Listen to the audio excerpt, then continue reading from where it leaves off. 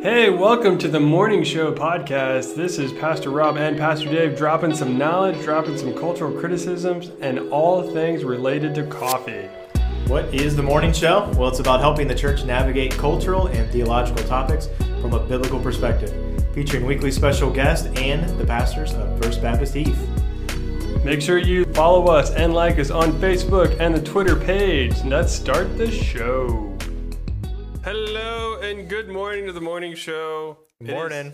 Lovely to have you back, sir. Yeah, and you back. We've been separated for I know. a long time. It's so sad. They're cracking up. Reunited and it feels so good. You know, we're really I'm just adjusting here to our new We have adjusted some lights. set design. Yeah, I bet it looks better online than it does on the room. Probably not. Yeah. There's not much you can do for this. It looks very white in the room. We are white. I'm white. Yeah. It's going Yeah, it looks better on the internet. So you're good on the internet. Oh, good. Hi, internet. So yes, we're for still special watching. guest today, a penguin. We have a penguin in house. Watch me for the waddle for the extra credits.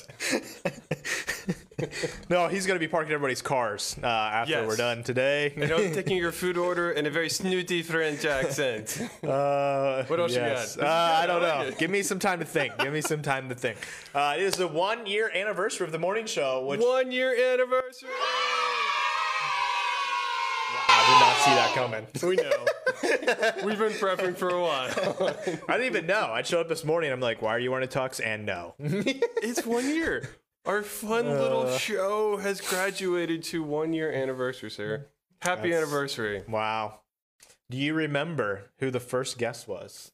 Dum. I went and looked it up. Oh, hold on. I remember because I looked it up. Do you know, though? Would this be TJ? This is TJ Odom. TJ, thank you.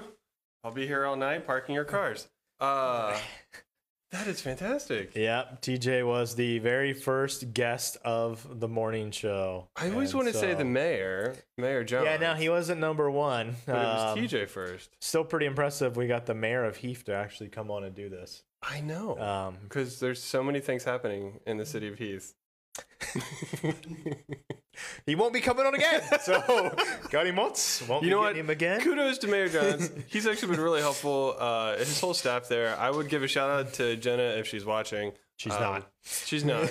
But she's fantastic and really helpful. The city of Heath was great as far as our egg hunt that went on this past weekend. So we will show some love to the city of Heath. But hey, let's move on to some fun other things that have happened this weekend that, including Easter. The Chosen. We finally got season 2 finally dropped. Yes, episode 1, which, by the way, a year ago, the very first episode of the Morning Show, we talked about The Chosen. Oh, full circle. This is fun. Full circle, yeah. The audio actually works this year, though, so that's a plus. On The Chosen or us? Us, yeah. Oh, okay. So Sunday night, 8 o'clock, episode 1, season 2 of The Chosen dropped. We watched it live. So that means we were able to get out season 2 before The Chosen. We're better at production than they are. That's true, yeah. We were ahead of The Chosen, yeah. We've done a lot more episodes, too. Oh. There's a lot more biblical and better, but... That's true. But only slightly. For those of you who haven't watched, please go to VidAngel. You can watch the season 1. You have to put it on like your phone. There's like an app you put on, then you can stream it through your TV. Yeah, now a lot of it is on YouTube now. So if you have a YouTube app, and you can watch episode 1 of season 2 on YouTube. But you cannot, going forward, a lot of them they said are not going to be on YouTube, at least initially. They may backdate them on there. So your opening thoughts, what did you like? Yeah, I really liked it. I thought it went really well. Continued right from season 1. It had 8 episodes in season 1, and I've said I really liked 4 through 8. The first 3 were good. I thought 4 through 8 were really amazing, and it continued right in that vein. I think what helps me is it's when it's connected to the scripture. Yeah, very much so. When I can say, hey, we're in this book, this chapter, that really brings a level of coolness to it. I agree. It's like they started to hit their stride. But you needed episodes 1 through 3 because it's establishing character background, and so like the setting, and so... So yeah, and the big thing, I think, one of the big things, what did you think about it begins in the future with John writing his gospel Yeah, they did a timeline jump. And it was really cute because you get to see a lot of the dynamics between the different disciples. Obviously, between Peter and Andrew, it was hysterical. They've kind of carried the show, I think, a lot through first season 1. So season 2, they're starting to like branch that out a little bit. Some of the other disciples are kind of carrying some of the narrative. But yeah, I thought it was really cute. There's a lot of Easter eggs. Yeah, there is. In that first 5 minutes, whatever, during that interview scene. So it was kind of fun to catch all those. Yeah, and I saw a little bit of criticism online. People saying, "Oh, they're going Catholic. He's calling Mother Mary Mother." No, but Jesus said it from exactly. the Yeah, I was gonna say that's in the Gospels where Jesus says, "Behold your son, behold your mother." Yeah. That relationship is there to take on for John. So I think they were. Did you catch extremely biblical there? The fun thing where Mary was like, John's like, the first time tell me about the first time you saw him, and he's like, well, she said he put his hand on mine, and she's like, but not like that. Take that out because people get confused. And I was like, I'm so glad they threw that little joke in there, because there's a lot of heresy that's been crafted after that. So I appreciated that. Yeah, they're including things. They're doing a fantastic job. I like the joke talking about John the Baptist and Peter jumps in. Yeah, behold, I found a new bug to eat.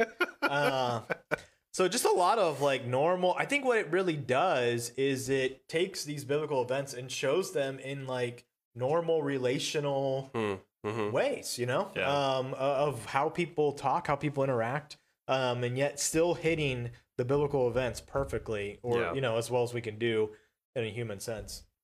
There's a really sweet. So this episode's a lot about John writing, his testimony of the gospel.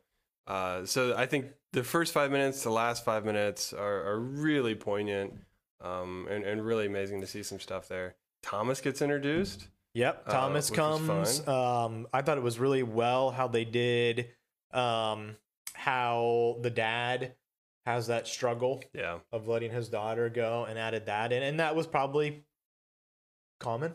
Sure, yeah, that was anything that's thing. Extra biblical. They're still handling it within a proper cultural context. Right. Yeah, they're not just making stuff up, going crazy. Yeah, there's not like anachronisms all over the place. So I appreciate that. Yeah, and then obviously, so this is in John 4 is where they're at here. If you read just after the woman at the well, Jesus and his disciples spent a couple days there in this town in Samaria, sharing the gospel. Lots of people believe. And so that this episode is right there in John 4. Correct. Yeah. Putting that thing in there of like, how did this town respond once this lady goes in and says, this is the man who knows everything about me. And so you see the entire town of Sychar just turned upside down. And it really is fun to watch. Yeah. I'm impressed. So they're doing a little bit different on the dropping of episodes. It's Jenkins. What's his first name? Dallas Jenkins. That's why I don't like Dallas, because it's the Cowboys. So Mr. Jenkins told us that he will be dropping the episodes as they're finishing production. So this won't be like an every Friday thing like we're typically used to. So if you're going to follow along The Chosen, make sure you follow them on Facebook or on the website. Get their notifications. Obviously, we'll talk about it here on the morning show after we'll do a Tuesday morning quarterback kind of thing review. Right, and there will be spoilers because we don't care. No, at all. But if you read your Bible, there really aren't any spoilers. So, just saying. But definitely check it out. Download the app. Check out the show. I think you will enjoy it. And the next goal is to get someone from the show on our show. Do you think we could book Jesus? I don't know.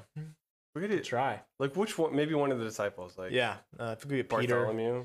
Yeah, you're going. Peter's coming on. You don't think you're gonna go? No, start from the bottom up. Matthew's a really good character. I would love to have Matthew. And like, what was the decision portraying Matthew in the way he is? Right. Because there's a very distinctive characteristic behavioral thing that they're implying in Matthew. I mean, it's autistic, right? Yeah, I mean that's a lot of what it looks like. Which is a really interesting choice, and so kind of curious how that came about. Right. That is one question I'd like to ask. Well, we have reviewed The Chosen. If you're watching, let us know. Yeah, you're a friend of the show. Please be an actual friend of the show. We've always talked about putting like a whole wall of friends of the show. We haven't. People that have turned us down. Yeah, season 3. We'll put those up there. All right, so we're gonna go from The Chosen all the way to New England. Here in just a moment, we're gonna be joined by Dr. Dr. Terry Dorsett of the Baptist Convention of New England and talk a little bit about what's going on up there in the church planting world in New England. So I think he's ready. So we'll go ahead and bring Dr. Dorsett on. Hello, sir. Welcome into the studio, sir. Well, I'm glad to be with you. I'm sorry that I'm not Matthew or Jesus, but I'll do what I can do. We are appreciative here, sir. I don't know if we have the clout, so yeah. But you look great, sir. I gotta say, I like The Office. That is a very simplistic, like nice. Like normally we see a whole library behind people when they come on. You chose. I like it. It's clean. I need a clean space to work. Otherwise, I get distracted. Squirrel. Yeah. I understand the fight, sir. Yeah. So when we talk about New England, and you're the executive director of the Baptist Convention of New England. New England gets a lot of shade thrown at it, a lot of misconceptions. There's the leaf peeping, there's the Patriots, there's lobster, Boston cream pie, Norman Rockwell towns, but there's a lot more to the 6 states that make up New England. So give us your kind of take on what really makes New England, New England. Well, first, let me clarify that there is no misconception about the Patriots. They are the greatest football team of all history. So, get that settled with your viewers and everything else just works out. I would say Brady, and then there was everybody else, but sure. All right. Well, when we think of New England, a lot of people, yes, definitely lobsters up in Maine and Boston obviously is important. And yes, there are Norman Rockwell towns. All those stereotypes are right. But there's also a lot more to New England. For instance, we have some of the most elite colleges in the country. We have Harvard, we have Yale, we have just many, 252 colleges in New England. And they are producing pretty much almost every president, almost all Supreme Court nominees, most senators across the country were educated either completely in New England or partially in New England. And so our education system has impacted the nation for good or ill. There's different opinions on whether it's been a blessing or a curse, but that's a huge piece of New England. We also have incredible ethnic diversity. That's just incredible. For instance, Connecticut has the highest percentage of foreign-born residents in the entire nation. A lot of people don't know that, but we're if you're in Boston itself, 40% of the population in Boston, is from a different country, and that impacts our convention because 40% of our churches worship in a language other than English. So we're one of the most ethnically diverse Baptist conventions in the country. And if our current growth trajectory continues, in less than a decade, we'll be the first minority Anglo Baptist convention in the SBC. Wow. Praise God for that. That's fantastic. Yeah, that's awesome. So let me ask you this, kind of just follow up on that. And you may not know this, but just sort of generally, are you seeing most of the growth in the churches in the convention? Is it mostly people from other countries where a lot of that salvation and new growth is happening? Definitely in southern New England, so Massachusetts, Rhode Island, and Connecticut. Definitely most of the growth there is being fueled by immigrants from other countries. Oftentimes they're not from Christian backgrounds, they're from other backgrounds. They come to America, they're exposed to the gospel in some way. We do just massive amounts of English as a second language programs. And so people come to learn English and then they meet some Christians and then profess Christ and end up in the church. So we're seeing that a lot in southern New England. Northern New England, less so because there's just fewer immigrants. There's not as many jobs in northern New England, so people come for jobs. And so there's not many jobs, then there's fewer immigrants that move to northern New England. That would be Vermont, Maine, and New Hampshire. So the growth there is not being fueled by immigrants. Oh, very good. One of the other, I guess, kind of within theological circles, you think about New England, you think about the First Great Awakening, the Second Great Awakening. I remember when Dave and I had gone through Boston and he showed me outside, I think it was Harvard, that they have scripture actually written on the wall. even though no one's actually ever read their Bible on the other side of that wall. Right. So there's like this rich theological history within New England, but it's changed, right? So what would you say? Just a little. Just a little. So what is the theological landscape now in New England? Well, there are not many evangelicals in New England. Depending on which survey you want to follow, 4 to 6% of New Englanders would consider themselves evangelical. Now, we know pretty solid that only about 4% of evangelicals and 4% of the people in New England attend an evangelical church. That's a pretty solid statistic from numerous different surveys. Okay. But you do have some people in New England who would themselves be an evangelical, but they're attending a non-evangelical church because there's not an evangelical church near them. Wow. And so they're going to a church that does not preach the gospel, even though they have received the gospel themselves. And it's a unique situation. Wow. And it's almost like being a missionary, almost like being a missionary to a congregation that has lost the gospel. So. I mean, yeah, go ahead. The word post-Christian gets thrown around a lot about New England. And so could you kind of break that down?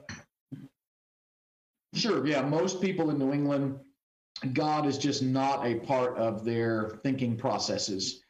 If they were having a struggle, like a personal struggle, for many people in New England, it would not occur to them that they should call a pastor or a Christian to discuss that.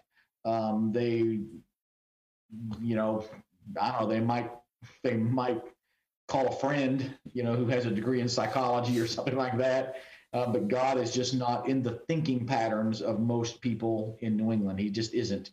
And so it really does take a spiritual movement. Something has to happen spiritually to shake them out of their situation in order for them to really become open to the gospel. I wouldn't say that they're necessarily against the gospel. I don't know that we have a lot of people who are would be like hardened atheists. We don't have very many of those. We would have a lot of people who would be practicing agnostics. Okay. They believe that up there somewhere is something. They're not quite sure what it is, but it doesn't play into a regular part of their life, so they could just go on with life without really thinking about it until grandma dies, and then they'll think about it for a few weeks, and then they won't think about it again until grandpa dies. And so there's these little narrow windows of opportunity that we have to sort of speak into a situation. And if we miss the opportunity, it'll be 3 or 4 years before the opportunity comes up again, because they're just not thinking about it as a regular day-to-day life. Yeah, so one thing I would say, I mean, I pastored in Boston for almost 5 years, and one thing that kind of stuck out to me different from Ohio is that the town, the community, the little towns have sort of replaced the church in being cultural and social life. So like here, a lot of the events we would do for the community, egg hunts and different festivals and just fun stuff, the town does it. And that's where everybody gets that. You get all of that sort of social, cultural stuff from your town. And in a lot of other places in the country, the towns really don't do a lot of that stuff. Sure. Yeah. We have a lot of church planters who come and say they're gonna build an authentic community. Right. And what they find is the people that are there already have an authentic community, and they don't need another one. So what they end up with is a bunch of transplants who move here from other places who don't have community, and so their entire congregations are made up of transplants, which is not necessarily bad. Transplants need Jesus too, but they just don't stay very long. And so you have a very up and down sort of experience in church. Whereas our churches that are trying to reach native New Englanders, it takes longer, but when you reach one, they're still there. I pastored a church in Vermont. We had 54 adult converts in 8 years, and I've been gone from that church now for almost 20 years, and almost all of those 54 people are still in that church. It took forever for them to come to Christ, but once they did, that's their transformation. They're not going anywhere. They're right there. Well, that's one thing I would say. My experience, obviously, you've got a lot more than me, but New Englanders are very loyal. Like, they're not quick to do something, but once they're a part of your church, I mean, they're there. Like, there's not a lot of casual Christianity, I don't think, that I saw. If a church in New England has 70 members, 68 of them are there every Sunday. Right. Whereas when I served the church in South Carolina, we had, 900 members, and the FBI couldn't have found half of them. Yeah. Anyway, yeah. So it seems like from the outside, over the last, 10 years, there's been this process of change. I've even seen different articles, different magazines talking about revival happening in New England. A lot of this happening through church planning. So what do you see as the signs of hope and change that are coming in this sort of very post-Christian culture up there? Sure. So I'm not sure that I'm not sure how much the secular culture in New England has figured out that there's a revival going on, but there is absolutely a revival going on that evangelicals recognize. Amen. So I've planted churches in Vermont, I've planted churches in Connecticut, and now I'm in Massachusetts. So 3 of the 6 states I've lived in and helped plant churches in. When I went to Vermont in the 90s, if you had 30 people in your church, you had arrived. I mean, that was it. Now those same churches have 60 people. Now you're never going to be on the cover of Outreach magazine with 60 people in your church. But if you've been the pastor of that church and you watched it grow from 30 to 60 in the last 5 years, you feel like you're in the midst of the greatest revival you've ever experienced. Amen. Because your church is twice what it once was. And that's happening all over New England. The same thing in Connecticut. We're seeing the same thing in Massachusetts. Churches that have been around for a long time and were 50 people are now 75 people. Again, you're not going to be on the cover of any magazine. You're never going to be famous. But for those people in that church, they know that this was a church that could barely pay the electric bill 5 years ago. And now we have 25 more people than we've ever had in our history. Like the golden era was not the 1950s. The golden era is like right now. They are now living in their largest time that their church has ever been, even though their church is still small by, say, national standards. So for those of us who are living here, we're excited about it. We go to church every week thinking, who's going to be here today? Who's going to be here today? So it's exciting. Yeah, that's awesome. So how has COVID affected the churches and that revival up there? Because I know some of those states have been some of the more strict on gatherings and meetings. So how have seen churches handle that? Yeah, that has definitely been a challenge. New England, with the exception of New Hampshire, New England has definitely been in a lockdown state now for 55 weeks. Wow. And so we have church plants that have not gathered in person in 55 weeks. Whereas in much of the rest of the country, it was 2 months or 3 months of a lockdown. We're at 55 weeks. Some of our church plants, if they were meeting in schools or other public buildings, they may never be able to meet in those places again. The pandemic has so changed the thinking of those institutions that they're rethinking whether they want to have any other outside groups in their buildings. So that part has been very difficult. On the flip side, our small established churches that own their own building, so therefore they were in control of their own situation, they are actually experiencing significant growth because suddenly, if you just think about it, you have a building that seats 250 and you have a congregation of 50. You don't have to worry about social distancing. You have all the space you need. You can double in attendance and still be under the 50% rule that the governor has declared for most of our New England states. And so you're okay. And so that's exactly what's happening. People who were attending very large churches, but their church can't meet because of the rules, are now migrating to smaller churches. And so smaller churches are actually growing during the pandemic. Wow. And so our smaller churches, for by and large, are stronger coming out of the pandemic. And our larger churches are the ones that have really taken it on the chin, because their greatest asset, the larger church, is they have an incredible stage presence. Well, after 55 weeks of being on Zoom, they have incredible Zoom meetings, but so does, whether you agree with his theology or not, so does Joel Osteen. If your incredible stage presence can only be done online, now you're having to compete with people all over the country who are also online. But if you're a small church, they can actually meet in person because you own your own building and you're control of the situation, then you're actually a step ahead. So it's been challenging. But we're getting through it. We've seen 1,000 baptisms in 2020, which we think is phenomenal. It is less than what we've had in the last few years, but considering that we're at 55 weeks of some of our churches not being able to meet in person, we think 1,000 baptisms is incredible. That's 374 churches, So, I know it doesn't work out to the exact average, but about 3 baptisms per church is better than what we would have anticipated, considering that some of our churches haven't got to meet in so long. Yeah. So, that is really... That's probably more information than you wanted to know. No, awesome. It's just encouraging, right? John talks about the light shines in the darkness, and it's incredibly bright. So it's great to hear the good news of, in the midst of all the pandemic and just kind of disparaging news, that God is still moving and working and multiplying the kingdom. Right. Yeah, so our church is currently partnered. I think he's watching right now. I saw him commenting there with Joel Littlefield, who's in Bath, Maine. So you can say whatever you want on air. Any by the dirt. way. This is the shot. If you got any good dirt on Joel. All I have on Joel is good stuff. All right. There's technical difficulties. That's not what we heard.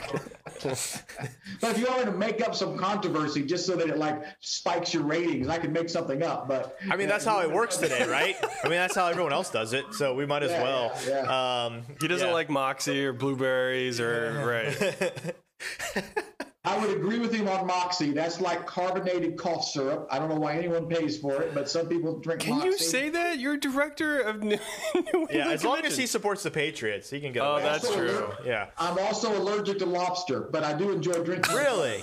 So, yes. Wow, you're allergic to lobster. We weren't there very long, but we reached the point where we just got sick of it because everybody who came to visit wanted lobster. Oh. And so we were like, man, they don't even want lobster anymore. So in Maine, where Joel lives, historically, not today, of course, but historically, lobster was considered a throwaway food, and there was actually a law on the books that prisoners in prison could not be fed lobster more than once a week because they were feeding them lobster so often because it was a cheap throwaway food that the prisoners were getting, sick of lobster. So now that's not true in prison today in Maine, but historically, that was if you were in prison in Maine, you ate lobster a lot because it was considered a throwaway food. Yeah, I've heard that. That's pretty awesome. So how can people who are not in New England, here in Ohio, or wherever you're watching from, how can we get involved and be praying for and really know what's going on up there in the ministry in New England? Right, so we have a really good, I'm not bragging, well, I am bragging a little bit. We have a really good website and a really active Facebook group.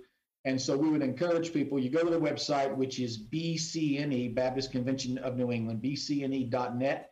And if you look right across the top, there's a tab that says Connect. And if you connect on that, you can sign up for a monthly newsletter that will keep you informed. You can also download the app, which gives you a push notification every single day. We publish one prayer request of some church in New England. So it's not something from 5 months ago or 6 months ago, but it's something that was given to us that week from a church in New England that's having some prayers thing that they prayed for. And it is amazing. So we started that app about 2 years ago, and it's amazing now. We push the thing out, people pray, and the pastor calls us 3 or 4 days later and said, it's a miracle. The prayer request, God did it. And so you would think that God answers prayer or something. I know that's shocking to us, but it actually does work. Yeah, it actually does work. And so we would encourage people, download the app, get their prayer request every day, and take a minute and pray. It really does make a difference. And so those are two things, getting the newsletter and getting the prayer request every day. It really does make a huge, huge difference in our in what we're doing, because you can't accomplish anything apart from the Spirit of God making it happen. But also on our website, there is one page. It's I think it's the Serve tab. I don't have it pulled up in front of me, but I believe it's called Serve. Okay. And there is a place for mission teams that can come. There's also a place there for people who want to come and do mission work themselves. If they want to be a church planter or a pastor, we keep all the current things there listed, and so people can come and serve. And then also across on the website there's a place, we're Baptist, so there's a place where they can give, and there's a whole. I thought you said where we can eat. Yeah, that's what I was waiting on.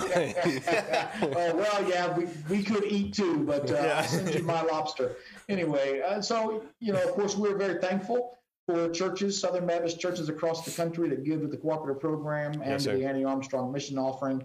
I wish that, like the IMB, that met all the needs. But that's just not the way it works in North America. And so we raise about a third of our budget every year from good people who just love what God's doing and want to give something extra. And we have links on the website for all of that too. Amen. So people go to the website, bcne.net. They can find most of what they want to know to help. It's a very good website. or if they're more into social media, they can go to our Facebook group, and it's a very active Facebook group, and they can learn so much about us there. Amen. Well, sir, this is where we completely undo all of the amazing things you just mentioned about ministry in New England. I'm about to ask you 5 random questions in our segment called Fast 5. Every disclaimer we give is that you are allowed to feign technical difficulties if you would like. So that I'll just make up something. Yeah. That'll work. Are you ready, sir? Sure. So first question is a little bit of a softball. Please give us your reason of New England clam chowder versus Manhattan clam chowder. Well, first of all, Manhattan is nowhere near the real ocean, so would you trust a clam from Manhattan? I mean, it will come out of the sewer system. So you make your own decision about whether you should eat New England clam chowder or Manhattan clam chowder, but that's enough of an answer for me. Yeah, Manhattan is the is it tomato? It's the tomato base. That's disgusting. Yeah. Yeah. All the way. No tomatoes and clams. Well played, sir. Question number 2. A moose is wearing duck boots, walks into your office. What does he say and why is he there? These questions. A moose wearing duck boots walks into my office. Why is he there? I don't know why he's there. I don't know what he says. Have you ever seen a moose? Yeah, I have seen a moose. In my office, he probably falls to the floor into the basement. So a moose is a really big animal. I don't know what he says, but I like to eat moose. You're with me. So I hope he's there to make a donation of his side. Yeah, you're with me. Like, I hear sometimes he asks these questions, and I'm like, what? Where do you come up with this? Well, this is a variation of a question that gets actually an interview question. I think it's like Google or Apple, where it's actually a penguin wearing a sombrero walks into your office. Why is he there, and what does he say to you? So we adapted it for New England culture. Duck boots, best Ella Bean store in the world. There's my fist pump for Brian. So question number 3, sir. We're gonna kind of pivot towards some semantic grammar. Name something that you can do in your sleep that only other people can do in their dreams. I do in my sleep that other people do in their dreams. I think I look pretty good when I'm asleep. And some people will dream that they look good, but I actually do look good, you know. Okay. I don't know. I'm getting all the existential questions today. Are you at Walden Pond? All right, keep going. Walden Pond. Yeah. In the row. We're hanging out. Nice reference, by the way. Yeah. Question How many number. of these questions are there? Yeah. You got 2 more. I feel like I'm answering one of those Facebook quizzes. Yeah. Ask you 25 questions and tell you what color. Throw shade at him. I like it. Yes. Your Throw personality shade is, at him. something like That's that. good. What shade lipstick should I use or something? Right. Chartreuse. Wear Fire chartreuse, sir. Question 4. It's the only random color I can think of. What is something we should celebrate as a national holiday that we don't already celebrate? Oh, I know this one. Well, so we celebrate, the day here in New England. We celebrate. I don't celebrate's not the right word. We observe the day of the Boston Marathon bombing, and it's actually a legal holiday here in Massachusetts. And it's one of the pretty serious domestic terrorism issues. I'm not sure people outside of New England appreciate it as much as they should. Sure. And so I think that would be a good thing for all of us to observe. I don't know why I've used the word celebrate, but to observe. Sure. Because if it can happen in Boston, it can happen anywhere. Yeah, that's good. And is it called Patriots Day? I was going to say Patriots Day. It is called Patriots Day, yes. Yeah, Okay. Patriots Day is a big holiday up there, which would be a good. And that was before the marathon. That was Massachusetts anyway, state holiday. Wow. Good to know. Good piece of information. Finally, question number 5. Would you rather spend 10 days in a converted van or 10 months in a tiny house? 10 days in a converted van or 10 days in a tiny house. So I would prefer neither. But if I was forced into one, I would do 10 days in a van because it would be over with sooner. All right. So my wife and I, after 14 months of COVID lockdown, we've decided we might need a house with a couple more bedrooms and a couple more dens in order to have a happy matrimony. So anyway, so anyway. We should have got all like we live in a 2-bedroom condo, and we need more space. Okay. That is fantastic. We should have gotten all like the New England phrases or names for things, and Yeah. had him explain it like bubbler. What's a bubbler? Water fountain. Yeah, water fountain. Hold on. Carriage when you go to the grocery store, get your carriage. I wanted to have this confirmed with somebody from a native New Englander. So it's a frap, right? It's not a milkshake. Well, a frap is a specific type of milkshake that's more, I don't know. A native New Englander would argue with me about that. I don't like fraps, so therefore it's, but yeah, there is a frap, and then there's also a milkshake, and there's a creamy, and there's a soft serve, and they're definitely different. Anyway, so. And there's Jimmy's. Jimmy's, which is different from Sprinkles, sort of. Yeah. The purists will argue with you. The transplants don't see the difference. That's how you know if they're a transplant or a native. Right. A Jimmy's versus a Sprinkles. Yeah. Jimmy's are just chocolate sprinkles, right? Correct, yes. Right, yeah. And Jimmy's are... That's what it is, a chocolate sprinkle. So what's Sprinkles? Right. They also have a little bit of a paraffin coating on them, whereas colored Sprinkles do not. They melt all over the ice cream and make the vanilla ice cream look like rainbows. You should have used your Duncan question from Rebecca See, McLaughlin. that's the problem. Like, yeah. I was talking with Reggie, like, what do we do? Like, do we talk about the double versus the ice turbo, or do we like? Yeah, because I learned. So I moved up there, and I learned when you order Dunkin' up there, you say I want a regular coffee. It comes with cream and sugar. You say regular coffee anywhere else, it's just black. Yeah. Like there's a different lingo. As it should be. There's a different Dunkin' and if you come here and you give like your order. Like up there, I could just say, regular French vanilla. You could just shoot out something real fast. You do that here, you don't know what you're getting. It doesn't translate.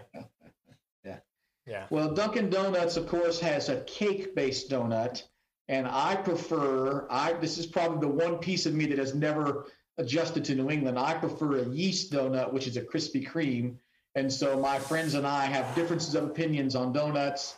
I am not a New England donut fan. But I don't say that when I'm in a large group because I prefer to keep my. We'll post this for you. Only on the internet.